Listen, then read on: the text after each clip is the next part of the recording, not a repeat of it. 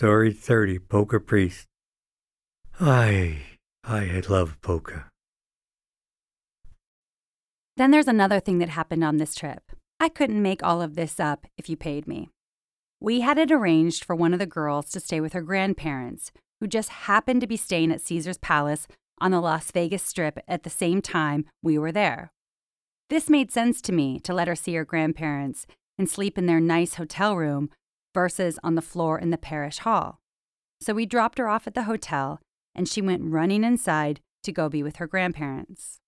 None of us knew her grandmother had died in the hotel about 2 hours before this. Next thing you know, they called the parish to say she wanted to come back to be with the group. She was traumatized and wanted to be with her friends. They had to track us down through our van's driver CB radio to let us know. Remember, no mobile phones. We were still close by because our van load of kids had all stayed near Caesar's.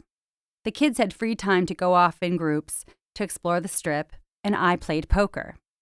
I love gambling, and hello, we were in Las Vegas, so I gambled.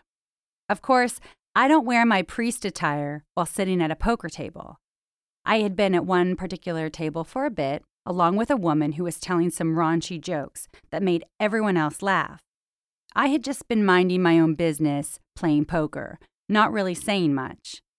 Then right after she tells another off-color joke, one of the youth group kids walks up to the table and says, "Father Joe, we have to leave."